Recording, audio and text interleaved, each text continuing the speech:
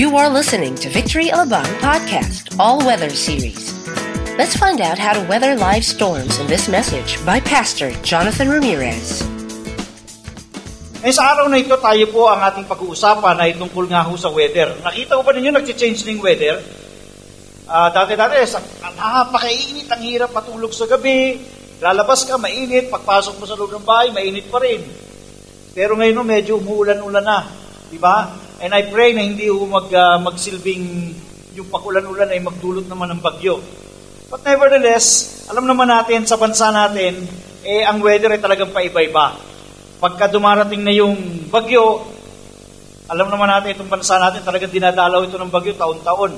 Yan po, hindi may iwasan yung karakteristik ng bagyo. Parang bagyo ng buhay ng tao, hindi ba? Hindi natin alam kung anong gano'ng kalakas yung bagyo na tatama sa atin. Sino po ngayon yung may mga bagyo sa buhay ninyo? Taas ang kamay. Wala. Sabi ko na nga ba, walang problema dito. Buhay pa ba kayo? Ito lang, di ba? Nakakaranas tayo ng mga bagyo sa buhay. Lalo na, pasok ka na. Bayaran na ng tuition fee.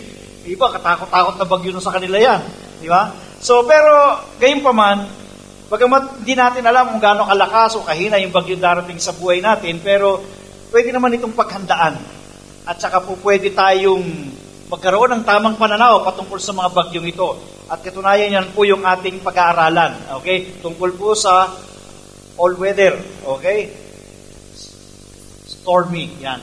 5 linggo po natin itong pag-aaralan about the book of Philippians o tungkol po sa mga sulat ni Pablo sa mga taga-Pilipos. All weather, pag-aaralan po natin yan sa loob ng 5 linggo. At ang una po, yung pagkakaroon ng bagyo. Yan po ang itsura. So imagine niyo kung kayo yung nakasakay doon sa bangka na yon. Okay? Palagay ninyo anong mararamdaman ninyo. Enjoy. Naturally, ito sa inyo, makakaramdam ng takot, di ba? Lalo na kung nandiyan ka sa gitna na yan, nangangalit. Now, alam naman natin na kahit sa bansa natin o kahit sa ibang bansa, pagka dumaan na isang malakas na bagyo, natural occurrence po na makikita natin yung mga ganito. Okay? Yung mga nakaraang undoy, di ba? Ganyan, ang mga sasakyan, nakalubog. Kawawa yung mga insurance, hindi mo paano pabayaran. Okay? Yan, bumabaha. Sabi nga, sa Pilipinas, kakaiba. Kasi kahit na aso lang yung jumingil, bumabaha na rin dito sa Pilipinas eh. But reality, na kapag magkaroon ng bagyo, talagang nakikita natin yan. At maraming mga, maraming magamit sa bahay ang nasisira dahil dyan. O kaya, masisiraan ng bahay, yung inipon mo ng matagal, nasisira, and yung iba pa yung klase ng ikaw ay maubusan na ng lahat at nakita mo yung alikabok na lang yung property. Nevertheless, ito po yung mga nararanasan ng mga taong dumadaan sa bagyo. Now, equate po natin ito sa buhay. Ang buhay po natin minsan tinatamaan ng bagyo at maraming tao, iba-iba yung responses nila sa bagyo. Pero kadalasan sa mga response nila o kadalasan sa mga reactions nila, puro negative. Okay? Tingnan natin yung mga posibleng mga nagiging reaction at alam kong kayo rin sasang-ayon sa akin kapag nakita nyo to. Okay? Yung iba, sabi, he lives in worry, fear, and anxiety. Yung isang taong dumadaan sa bagyo, biglang nabubuhay ng punong-puno ng worry, takot, o fear, and anxiety. Hindi makatulog sa gabi. Di ba? Yung bang laging na lamang nakatulala, nakatingin sa malayo, wala namang tinatanaw. So, ganyan lang nakikita nila yung kalakihan ng bagyo na kanilang dinadaanan. Iba na naman nabubuhay sila with bitterness with God and others. Iniisip nila, si Lord, may kasalanan ito eh. Yung ba nagiging bitter kay God, Lord, bakit naman hindi mo kinontrol ito? Bakit pinayagan mo mangyari sa buhay ko? Bakit ako pa? Bakit hindi na lang yung kapitbahay namin? Next is he lives complaining because of discomfort. Kasi alam nyo, kapag ikaw ay may problema, talagang you don't feel comfortable about it. So yung iba puro complaining, parang yung mga anak ng Diyos sa panahon ng mga Israelites. Diba? Na wala na silang ginawa, bigyan mo ng tinapay, magreklamo, bakit wala raw karne? No? Lahat na lang nireklamo nila, binigyan mo ng karne, nagreklamo sila, dahil nangamatay daw sila. Paano? Sobra-sobra naman yung kanilang kinuha. Okay? So iba-iba ang response. Isa pa, they're blaming others for their situation. Naghahanap ng masisisi, no? Sa kanilang dinaranas. Pero ayaw nilang akuin yung responsibilidad na sisihin ng kanilang sarili. Yung iba yung kinamumuhian ng ibang tao, lalo na yung mga nagiging dahilan ng kanilang misery. Di ba? Kung di ginawa sa akin ito ng kumpare ko, o hindi ginawa sa akin ito ng employer ko, hindi magkakaganito ang buhay ko eh. Di ba? He lives, ito yung pinakamasakit, yung bang gusto nang mamatay. Di ba, tapusin ko na ang buhay ko. Siguro naman, hindi bago sa inyo yung mga balita na may mga estudyante dahil naabutan ng cut-off ng tuition fee sa isang universidad, ay nagpakamatay. Di ba? Dahil iniisip niya, parang ang kanyang pag-aaral is everything for her, na kapag nawala yung pag-aaral niyang yun, wala na yung lahat ng bagay. People are reacting to the storms of life. Unfortunately, karamihan sa kanilang reaction ay hindi ayon sa sinasabi ng salita ng Panginoon. And I pray na makita natin kung tayo ay isa sa mga ito, okay, na ganito tayo nagre-react sa storm ng buhay, makita natin kung paano sa araw na ito, kung paano dapat tayo mag-respond sa gitna ng problema. At ito po yung pag-aaralan natin sa pamamagitan ng sulat ni Pablo sa mga taga-Philippians. Dahil si Pablo mismo, si Paul mismo, are experiencing in his life his own storms. Okay, tumayo po tayong lahat. Buksan natin sa Philippians chapter 1, beginning verse 12 up to 26. Medyo may kahabaan po ito, kaya po standby kayo. Okay. Philippians chapter 1, beginning verse 12 up to 26. Now I want you to know, brothers, that what has happened to me has really served to advance the gospel. As a result, it has become clear throughout the whole palace guard and to everyone else that I am in chains for Christ. Because of my chains, most of the brothers in the Lord have been encouraged to speak the word of God more courageously and fearlessly. It is true that some preach Christ out of envy and rivalry, but others out of goodwill. The latter do so in love, knowing that I am put here for the defense of the gospel. The former preach Christ out of selfish ambition, not sincerely supposing that they can stir up trouble for me while I am in chains. But what does it matter? The important thing is that in every way, whether from false motives or true, Christ is preached. And because of this, I rejoice. Yes, and I will continue to rejoice, for I know that through your prayers and the help given by the Spirit of Jesus Christ, what has happened to me will turn out for my deliverance. I eagerly expect and hope that I will in no way be ashamed, but will have sufficient courage, so that now as always Christ will be exalted in my body, whether by life or by death. For to me, to live is Christ, and to die is gain. If I am go on living in the body, this will mean fruitful labor for me. Yet, what shall I choose? I do not know. I am torn between the two. I desire to depart and be with Christ, which is better by far, but it's more necessary for you that I remain in the body. Convinced of this, I know that I will remain, and I will continue with all of you for your progress and joy in the faith, so that through my being with you again, your joy in Christ Jesus will overflow on account of me. Manalangin po tayo. Thank you, God, for your goodness in our lives. Enable us, Lord God, right now to have the divine understanding of your word. Enable us to understand it. Enable us to apply it in our lives. And we thank you, God, because we know that your Holy Spirit in our midst today. Salamat po, O Diyos, sa iyong kabutihan. Ito ang aming dalangin sa pangalan ni Jesus. Mako po tayong lahat. Okay. Tignan po muna natin yung background situation ni Pablo. Okay? Tandaan po natin si Pablo po, ito ay liham ni Pablo sa mga taga-Pilipos or to the Philippian church. Okay? During the moment when Paul was writing this, he was actually inside the prison. Prison, sabi ba, it could be a prison or it could be he was in house arrest. So, uso na pala yung house arrest noon. Nasa rented apartment siya, pero yung buong paligid niya surrounded by the Roman guards. Okay? So, madali salita, limited pa rin yung kanyang movement, whether by prison or house arrest. Certainly he was in chains, meaning hindi siya makakilos, hindi siya makalabas. He was isolated, okay, sa kanyang mga kapatid. Now, sa ganitong pagkakataon at senaryo, si Paul sumusulat sa mga taga-Philippians.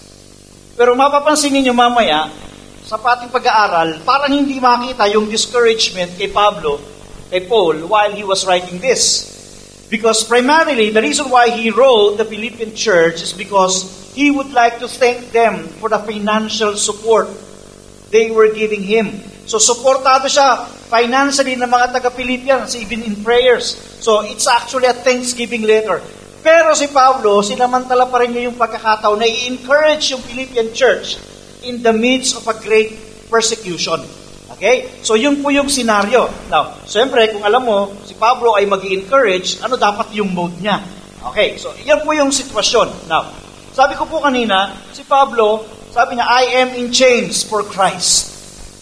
Siya po ay nakakulong, pero siya ay hindi nakakulong dahil siya ay gumawa ng masama. Siya ay nakulong at nagdurusa dahil sa kanyang pangaral ng salita ng Panginoon. Ito yung bagyo na dinadanas ni Pablo dahil uncertain siya ng kanyang maging future. Bakit? Sa mga pagkakataong yun, alam natin, ang Roman Emperor ay si Nero, which we studied last Sunday, na si Nero ay siya yung klase ng taong galit sa mga Kristiyano. Sa gobyerno niya, napakaraming mga homosexual at ang mga Kristiyano ay binibitin sa poste at sinisilaban ng buhay. Yun ang nagpakulong kay Pablo, yung gobyerno na yun. So, Paul was actually uncertain, that isolated from his brothers, wala man lang mag-encourage sa kanya. I'm pretty sure, may mga sandaling medyo nalulungkot din si Pablo dahil nag-iisa siya. Now, tatanungin ko po kayo, kung sakaling kayo yung nasa kalagayan ni Pablo, ano kaya ang posibleng maging response ninyo sa sitwasyon ng inyong buhay? Hindi kayo sigurado kung makalalabas pa kayo dahil nag-aantay siya ng resolution ng kanyang kaso. Pwedeng death penalty yung ibigay sa kanya. Pero alam nyo, kung papasahin niyo itong Philippians chapter 1 verse 12, may kakaiba siyang pananaw. While it is true na siya ay nakakulong, hindi niya tinitignan na ang kanyang Diyos ay nakakulong. Are you there? Tayo man po, minsan nakukulong tayo ng problema, pero kailanman hindi pwedeng kulungin ng Diyos na ating pinaglilingkuran. Amen. Kaya nga, ang sabi niya, now I want you to know, brothers and sisters, that what has happened to me has actually served to advance the gospel. Kung tutusin mo, parang dapat na maging panahon ako, hindi ako makalaya, hindi ako makapangaral, babagal ang pag-advance ng gospel. It is because the advancement of the gospel is not about Paul. It is about Jesus Christ. Amen? Si Pablo po ay isang taong may layunin sa Panginoon. Kagalakan niya na makita ang gospel na mag-advance. Bakit? Dahil po yun primarily ang kanyang pagkakatawag sa Diyos. Kaya naman kahit na siya nakakulong, pag nalalaman niya, still nagpapatuloy ang gospel, siya po ay natutuwa. Now, sabi ng Philippians chapter 1 verse 14, and because of my chains, most of the brothers and sisters have become confident in the Lord. Sabi natin, confident in the Lord. And dare all more to proclaim the gospel without fear. Anong ibig sabihin nun? Nakakulong si Pablo, inaasahan siguro ng marami na hihinto ang expansion ng gospel, pero baliktad, nag-advance pa yung gospel. Pangalawa, yung Philippians church o yung iba pang mga Kristiyano na nakabalita sa kanyang pagkakalumaring ma-discourage, right? Pero anong nangyari? Lalo pa silang naging kumpiyansa at nagkaroon palalo ng lakas ng loob para ipangaral ang salita ng Panginoon. Anong ibig sabihin? Ibig sabihin, ang Diyos ay patuloy na kumikilos kahit si Pablo nakakulong. Mga kapatid, kahit kayo nakakulong sa problema ngayon, hindi nalilimitahan ng kamay ng Diyos, kumikilos pa rin ang kamay ng Panginoon. Amen? Kita niyo ba ng mga sandali ng moment ng buhay ninyo na parang wala kayong magagawa, and yet nakikita mo mayroong mga pagbabagong nangyayari? Nakikita mo mayroong blessing na dumadating, hindi mo naman pinagtrabahuhan? It is because nakatali ka man ang iyong kamay, maring wala kang trabaho, limited ka, you don't have any means, pero magugulat ka pa paano kikilos ang Panginoon. God will provide for you. Amen? Amen? Praise God. Now, ito po yung sinasabi sa Romans chapter 8, verse 28, and we know that in all things, not in some, not in a few, but in all things, God works for the good of those who love Him, who have been called according to His purpose. So, imbis na ang diablo pinigilan siya, kinulong siya, Sabi siguro ng kaaway, hindi na mag-a-advance ang gospel. Naku, madi-discourage na yung mga tao mo. Pero baliktad ang nangyari. Naging dahilan pa yon for them to be more confident in proclaiming the gospel. Ewan ko, nakapanood na kayo ng basketball nung maglaban yung Ginebra. Sino ba yung huling nilang kalaban? Hindi, yung isa pa. Talk and text. Si Kagiwa, di ba, injured? Siyempre, yun yung number 1 player nila. Superstar yun. Laging yun ang highest pointer. Na-injured. Ano nangyari? Kahit si Kagiwa na injured, nag-step up lahat yung players. And equally distributed yung points, lahat umiscore, kahit yung superstar nakaupo. At nanalo sila. Kaya sila ngayon lumalaban sa Sun Championship sa Alaska. Now, ganito lang muna istorya ko kasi hindi na maganda yung kasunod. Kayo kalulunod kayo basketball Okay. So, ang point ko lang dito is that yung kanilang captain ball na si Kagiwa, injured, hindi makakilos, paano siya makakatulong? Pero nakaupo siya, pero nanalo sila. Why? It's not because about him. It's about his entire team. Amen? Minsan nakala natin yung problema natin, sukom tayo, problema tayo, nakala natin, tayo lang yung concern ni Lord. Hindi mo alam, sa pamagitan ng problema mo pala, mayroong mga bagay na ginagawa ang Diyos for the benefits of other people.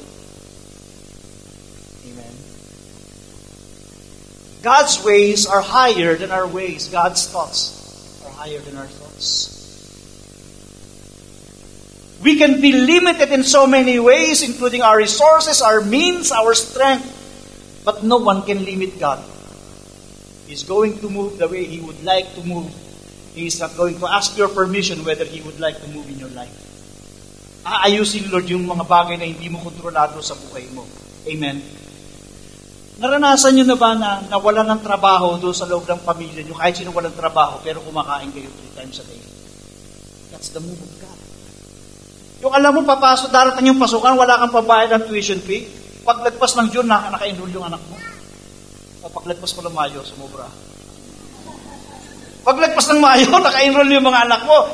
Sasabihin sa'yo, paano nangyari yun? Ewan ko, hindi ko rin alam Ay, si Lord na yung kumikilos Tama? Now, so ganun po, gusto kong titignan natin lagi ang buhay. Huwag nating ipikit yung mata natin sa magagandang bagay na ginagawa ng Diyos. Dahil ang diablo ipapakita sa'yo lahat ng kasamaan sa problemang dinadanas mo hanggang sa ma-frustrate ka at sabi mo, wala nang pag-asa. Ang marriage ko wala nang pag-asa. Sa mga panahong iniisip mo na walang pag-asa, doon kumikilos ang Panginoon para baguhin ang pananampalataya mo. Dahil kapag nagbago ang pananampalataya mo, doon lang magbabago ang sitwasyon mo.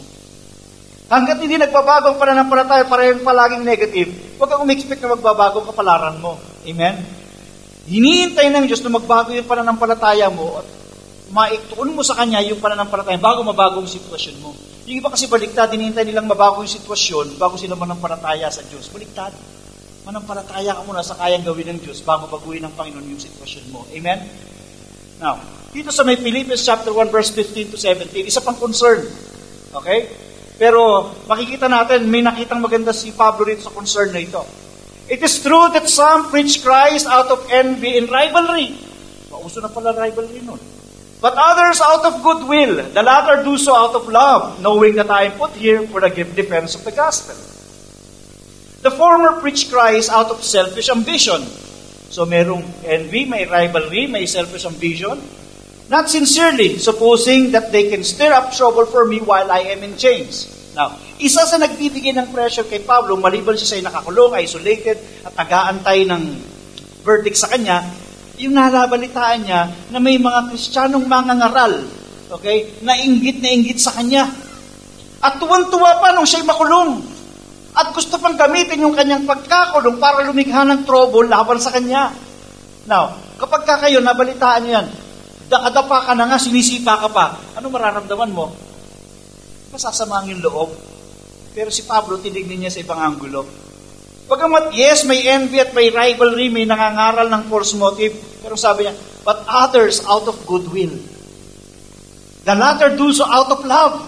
Hindi pa rin ang may nangangaral na may selfish ambition, pero ang maganda rin may nangangaral na mabuti ang loob, at may magandang nangangaral na ang kanilang puso ay tapat sa Diyos. dito natin makikita kung paano tinitignan ni Pablo, bagaman nakita niya yung negative, pero mas ina-highlight niya yung positive. Si Pablo po ay nagsasuffer, pero ang kanyang suffering is not brought about by his own sin. Ang sabi ng 1 Peter chapter 4, verse 15 to 16, if you suffer, it should not be as a murderer, or thief, or any other kind of criminal, or even as a meddler. However, if you suffer as a Christian, do not be ashamed, but praise God that you bear that name. Now, ang sinasabi po nito kasi, alam mo katotohanan lang, ang suffering ng tao iba-iba. May tao nagsasuffer dahil sa kasalanan. Maring sabi nga dyan, kung ikaw ay murderer, parang makukulong ka. O ikaw ay nagnakaw, o ikaw ay sa pakialamero ng buhay ng may buhay. O ikaw ay nagtaksil ka sa iyong asawa, yun ay magbubunga ng hindi maganda. Kaya nagsasuffer ngayon ng tao na ganon is because dahil sa kasalanan. Okay? Yun talagang nananagot sa Diyos yun.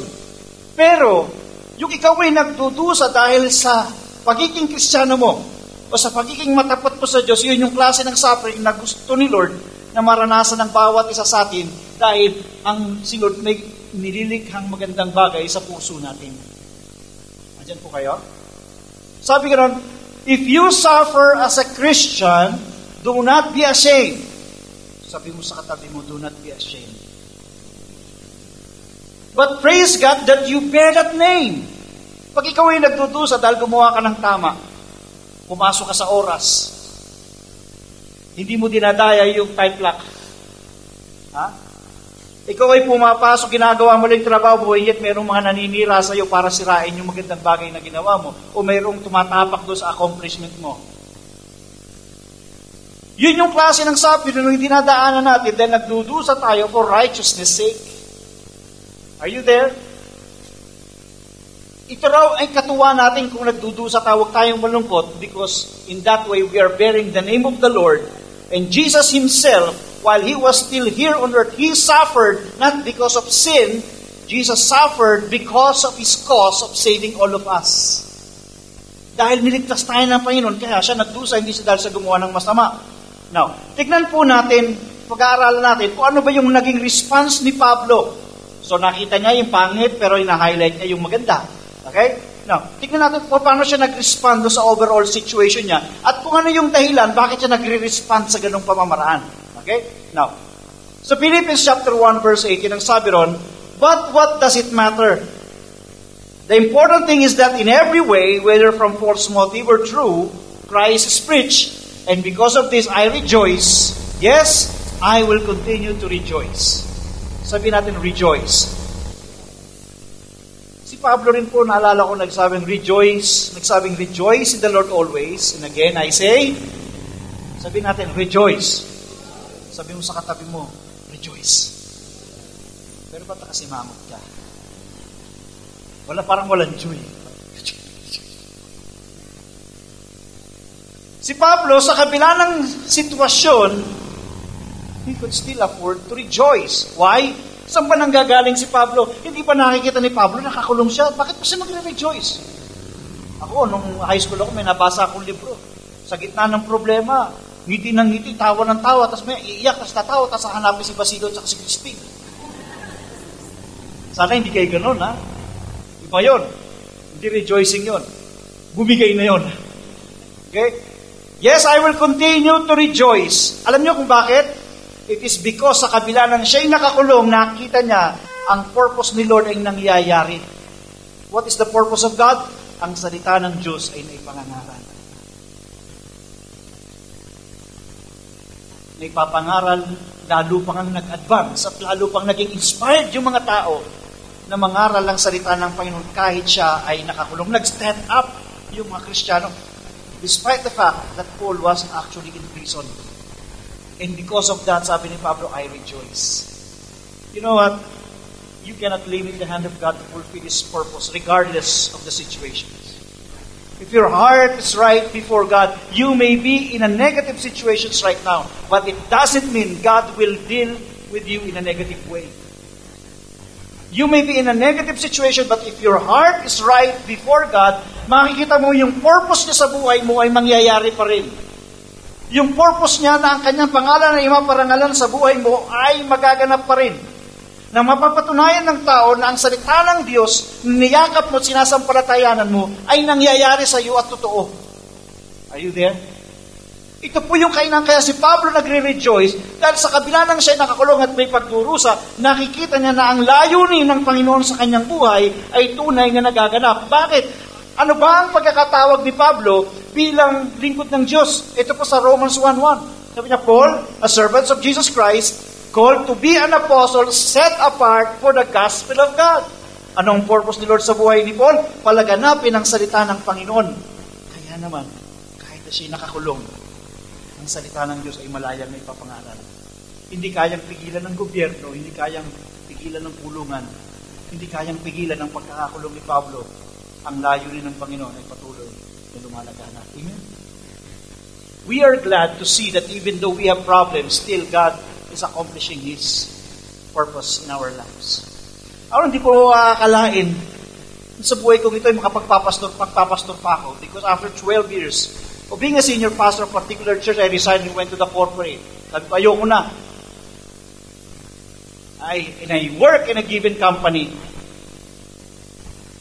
Dumating yung sandali when God was calling me, sabi ko, ayoko. Then, nagsimula na yung intriga sa loob ng opisina. Yung general manager, dahil ako yung assistant niya, ginigipit ako ng ginigipit. Hindi ako sanay sa politika dahil ang exposure ko, ministry. Lahat ng mga managers under me, mga division managers, at saka yung under nila ng mga department managers, kung pupunta sa akin, lumalapit. Hindi nagtatanong tungkol sa trabaho Nagpapa-counsel. Sabi ko, parang chaplain ang papel ko rito, hindi assistant GM. But you know what? Nung dumating man yun, hindi ko alam na yung pala ay paraan ni Lord para ibalik ako sa ministry. Sa akin problema, araw-araw iniisip ko na kung makikita ko na naman yung pagmumukha niya. Ganyan na naman, gaganon na naman niya ako. Hindi ako sanay sa ganun dahil exposure ko, ministry, hindi ako sanay sa politika. But God used it for me to eventually say, yes, Lord, I will follow you and I'll go back to the ministry.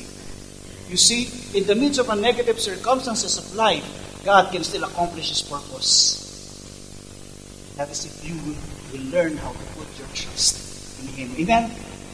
Now, sabi ng 1 Peter chapter 4, verse 13, but rejoice inasmuch as you participate in the suffering of Christ so that you may be overjoyed when His glory is revealed. Dito po sa may Philippians chapter 1, verse 18, ito po ay isa na namang dahilan kung bakit nagre-rejoice si Pablo. Sabi niya, yes, and I will continue to rejoice, for I know that through your prayers and God's provision of the Spirit of Jesus Christ, what has happened to me will turn out for my deliverance. Now, nagre-rejoice si Pablo. Bakit? Dahil sa kabila ng siya ay nakakulong, ay naging mainit naman sa pananalangin yung mga anak ng Diyos. Diyan po kayo. Ewan ko minsan, sa inyo, no? Pero sa amin, naranasan namin, pagkat yung bayaran na ng tuition, lalo ng mga nakalipas na taon, yung mga anak ko, hindi manalangin. Sila yung papasok Sabi, mga anak, mag-pray na kayo sa tuition fee ninyo dahil papasok na naman ng pasukan. Kailangan natin ng provisions ni Lord. Alam niyo ba, nakadalasan kapag yung mga sandali na kung saan pinakamahaalab yung panalangin natin, yun yung mga sandaling mahaalab din yung problema natin. Tama. Kapag gipit na gipit ka na, yun yung mga panahon, mas lalong nagiging maningning yung panalangin mo, may kasama pang luha. Talagang, wala na akong pupunta, ikaw na lang talaga. Hindi ko alam paano pa mangyayari itong pamilya ko nagkakaganito. Tanging, lalo ang magiging maalab sa panalangin. Si Pablo nakakulong, pero lalo na intensify yung prayer ng mga anak ng Diyos. Kaya sabi niya, for I know that through your prayers and God's provision of the Spirit of Jesus Christ, what was happened to me will turn out for my deliverance. So, si Pablo nagre-rejoice dahil maraming nananalangin sa kanya at yung panalangin yun ay sasagutin at siya ay makakalaya din. Ganun yung takbo ng kanyang kaisipan. Hindi sinabing, nagre-rejoice ako kasi wala na akong pag-asa Nagre-rejoice ako dahil mayroong pag-asa ako ay makakalaya dahil ako yung pinapanalangin ninyo. Adyan po kayo? So, tignan ho natin yung, hindi lang yung magandang bagay na nangyayari, kundi yung potential na mangyayari dahil si Jesus ay kikilos. Ganito po yung pananaw ni Pablo. Kaya sa James chapter 1 verse 2, sabi ron, consider it pure joy. Sabi niyo, pure joy. Pag sinabing pure, ibig sabihin hindi impure. Okay. Consider it pure joy, my brothers and sisters, whenever you face trials of many kinds, because you know that the testing of your faith produces perseverance. So in the midst of testing, God is actually building you up so that you will have perseverance. Let perseverance finish its work so that you may be mature and complete and not lacking anything. So ganito po tinitingnan ni Paul, nagre-rejoice siya dahil may mga taong nananalangin sa kanya at yung panalangin yun ay sasagutin ng Panginoon. Kaya yung trial siya para sa kanya is a pure joy. Kagalakan dahil may mga bagay na dinidevelop din sa kanya ang Panginoon as a person. Tandaan natin, si Pablo lang among the disciples, among the apostles of the Lord, si Pablo lang nakarating ng third heaven. Whether by vision or literally, it doesn't really matter at all, pero si Pablo nakita niya at nasilip na yung third heaven. Bakit? Dahil yun ang paraan ng Panginoon para encourage si Pablo. Pagkatapos, sabi ng Panginoon sa kanya, you will to keep you from becoming conceited, sabi ni Pablo. To keep me from becoming conceited, para hindi ako magyabang because of this vast revelation na tinanggap ko, there was given me a thorn in my flesh to buffet me. Why? Kasi lalaki yung ulo ni Pablo. Dahil nakita niya na yung bagay na hindi pa nakita ng ibang apostles. Yung knowledge na tinanggap niya, kakaiba. Nakita niya na mismo yung patutunguhan niya. Kaya sabi niya, para hindi ako magyabang, binigyan ako ng Panginoon ng thorn in the flesh. Ibig sabihin, yun yung mga persecutions, yun yung mga sufferings, and even the sickness na kanyang nararanasan para hindi siya magyabang, kundi lalo pa siyang manampalataya kay Lord. Nandiyan po kayo? Kaya in the midst of his suffering, God is actually producing perseverance in his life. Pero mas lalo naman siyang ginagamit ng Panginoon. If God will continue to mold you and He will allow Him to mold you, mas lalo ka pang magagamit ng Panginoon. Kaya nga, Apostle Paul is the greatest apostle in the New Testament. Amen? Now, Philippians chapter 1, verse 21 to 26. Ito ang sabi ni Pablo. For me to live is Christ and to die is gain. Ang mabuhay ay kay Kristo, ang mamatay isang pakinabang. Sa kanyang kamatayan, pakinabang. Okay? If I am to go on living in the body, this will mean fruitful labor for me. Sabi niya, kung kayo magpapatuloy na mabubuhay, marami pang paghihirap, fruitful labor. Yet, what shall I choose? I do not know. I am torn between the two. I desire to depart and be with Christ, which is better by far. Yung ako yung uwi na kay Kristo, mas mainam yun, kasi hindi na ako maghihirap eh. Pero sabi ng verse 24, but it is more necessary for you that I remain in the body. Convinced of this, I know that I will remain and will continue with all of you for your progress and joy in the faith, so that through my being with you again, your boasting in Christ will abound on account of me. Si Pablo nag-iisip-isip, kasi hindi niya alam kung anong magiging kahihinatnan nung judgment. Bagamat siya naniniwala na siya'y mapapalaya. Pero kung sakaling siya ay mamatay, isip niya, okay na rin yun kasi hindi na ako maghihirap, uwi na ako kay Lord. Sana hindi pa ganyan yung takbo ng kaisipan niyo ngayon. Ha? Pero sabi niya, kung ako naman ay mananatili, at siya ay kumbinsin na siya ay mananatili, dahil kasi ang inisip niya, yung progress ng mga taong umaasa sa kanya. Kailangan pa niya silang turuan, kailangan pa niya silang i-mentor. Kaya sabi niya, I will continue with all of you for your progress and joy in the faith. Hindi makasarili. Si Pablo pwede nang umuwi, sigurado na pumunta ng langit eh. Pinakita na nga ni Lord sa kanya yung third heaven eh. Sigurado na siya sa langit. Convenience na. Pero hindi yun ang iniisip niya. Ang iniisip pa rin niya yung progress ng mga taong kanyang dinidisciple. He was rejoicing because he was convinced he would remain for the progress of God's people. Ganito ho tinitingnan ni Pablo yung kanyang sitwasyon. Kahit na may suffering, lagi iniisip niya yung kabutihan. Alam niyo mga kapatid, dapat nating maisip na si Lord hindi nawawala. Tayo minsan yung nawawala. Tama? O tayo yung nagwawala. Alam niyo yung nanay ko humarap din po sa isang problema ng isang malaking bagyo before. I think naikwento ko na po rin dito. But for the sake na hindi pa nakakarinig dito, kwento ko for your encouragement. Yung nanay ko ay binagyo.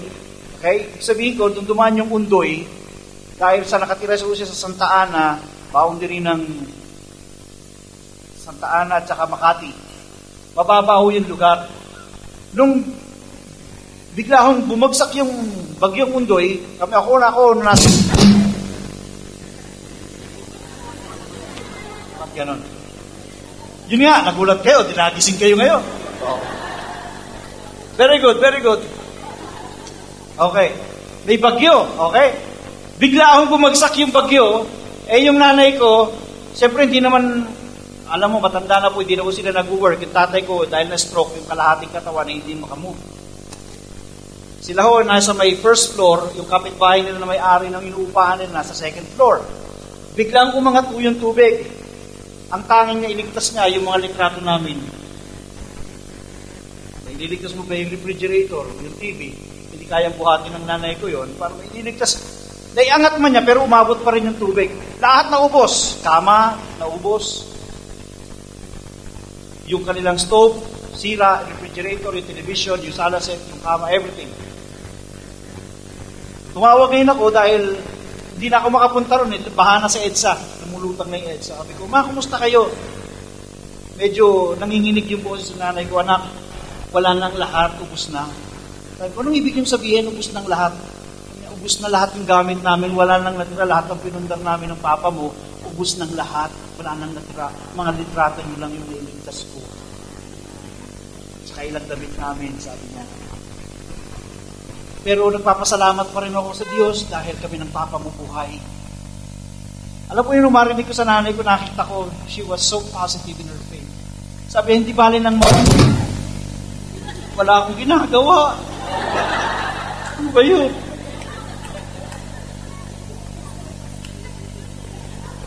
Nakatayo na lang ako dito. Ay naman practice ako ng practice.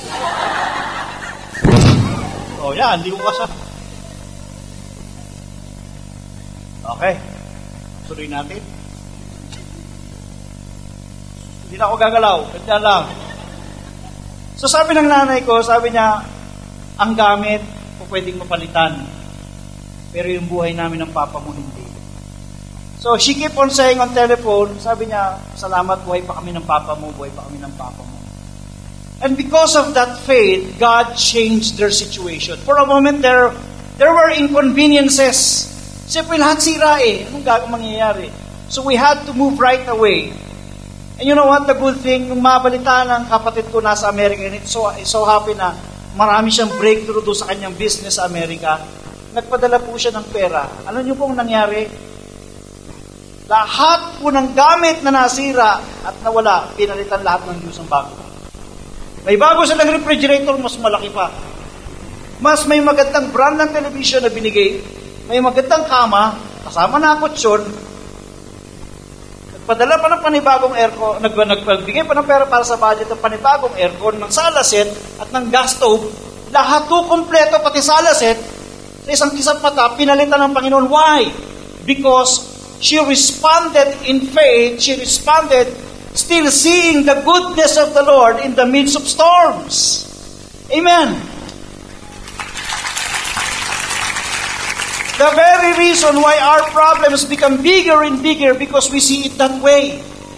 Pag ang problema tinitignan mong malaki, kukonfess mo pa, naku, laki na ng problema ko. Naku, mas lumaki pa. Naku, laki na.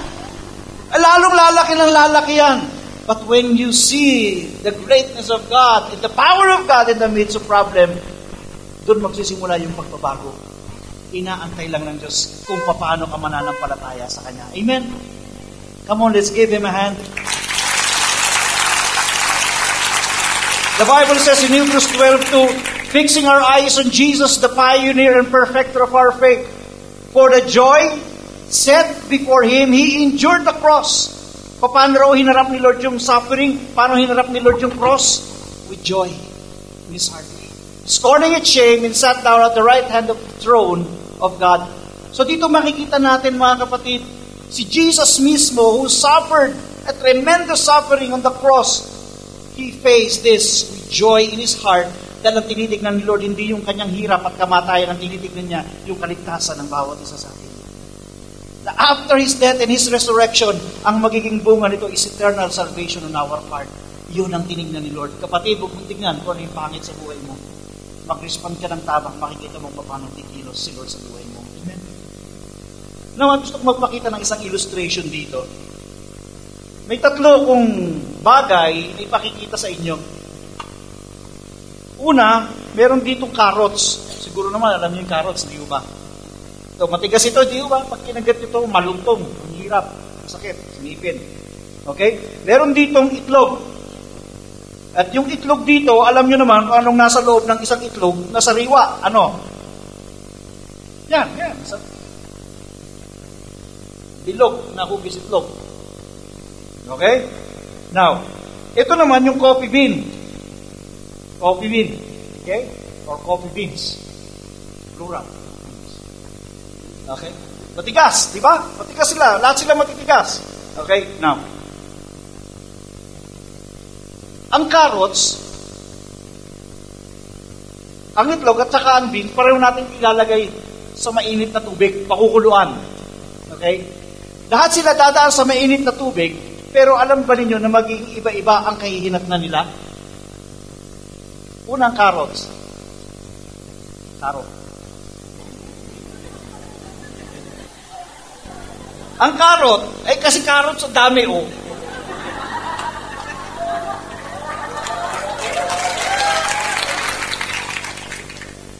Ang carrot, kapag pinakuluan mo, anong mangyayari? Ang mangyayari ito ay lalambot. Yan, oh. Yan na siya. Malambot na yung carrots. Okay? Maraming mga Kristiyano po na parang carrots. Kapag ka dumaan sa problema, natutunaw sila o na tinatawag na ng lalambot. Nang lalambot yung kanilang mga pananampalataya, they easily give up. Tumatalikod minsan pa sa pananampalataya, minsan sinisisi pa si Lord. Yung mga Kristiyanong ganyan. Yung iba naman, para silang itlog. Pagka pinakuluan, tumitigas yung loob. Imbis na maging mapagpakumbaba sa Panginoon, tumitigas yung loob nila, nagkakaroon ng bitterness. At ayaw nilang magbalik loob sa Diyos. May mga Kristiyano naman, ay katulad po ng buto na ito ng kape. Okay? At ito yung pinaka-paborito ko sa lahat. Dahil ang buto na ito ng kape, kapag ka pinakuluan, nagiging masarap na Starbucks.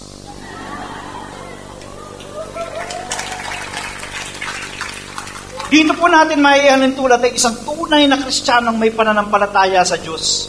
Na kahit dumaan siya sa suffering, dumaan siya sa bagyo ng buhay, mas lalo lang siyang sumasarap sa pananaw ng Panginoon. He is giving a wonderful aroma before the sight of God. Lalong nagniningning, lalong kumikinang yung kanyang pananampalataya at nagiging masarap na Kristiyano siya sa harapan ng Panginoon. Dahil nagbibigay siya ng papuri sa harapan ng Diyos na buhay. Ang tanong ko po, saan kayo? Kayo ba yung karot? O kayo ay mukhang itlog? O kayo ay katulad ng isang kape? Yung response natin sa Panginoon ay magdedetermine kung tunay na kilala natin ang Diyos sa buhay natin only. Our faith will determine what we believe and whom we believe. Kapag ikaw natunaw ang pananampalataya mo, tanong kilala mo nga ba talaga si Lord ng gusto? O kung tumigas ang puso mo, ganun din, kilala mo ba talaga yung Diyos na yung pinaglilingkuran? I would like to go back to the next verse that I would like to show you. Dahil ito po ang mag-determine kung talagang tayo po ay kilala natin yung ating Diyos na pinaglilingkuran. Ang sabi po rin sa 2 Timothy chapter 1 verse 12, that is why I am suffering as I am. Yet this is no cause for shame, because I know whom I have believed. And I am convinced that He is able to guard what I have entrusted to Him until that day. Sabi ni Pablo, I know whom I have believed. Bakit si Paul nagre-rejoice sa gitna ng siya'y nakakulong, sa kabila ng mayroong mga natutuwa na siya nasa loob ng kulungan? Tutuwa siya dahil ang tinitignan niya ay ang Diyos na buhay sa kanya. I know whom I have believed. Kapatid, magagawa mo bang sabihin niya? Sa kabila ng bagyong dinadaanan ko, I know the God whom I believe. Knowing God enables us to rejoice even at the storms. Amen.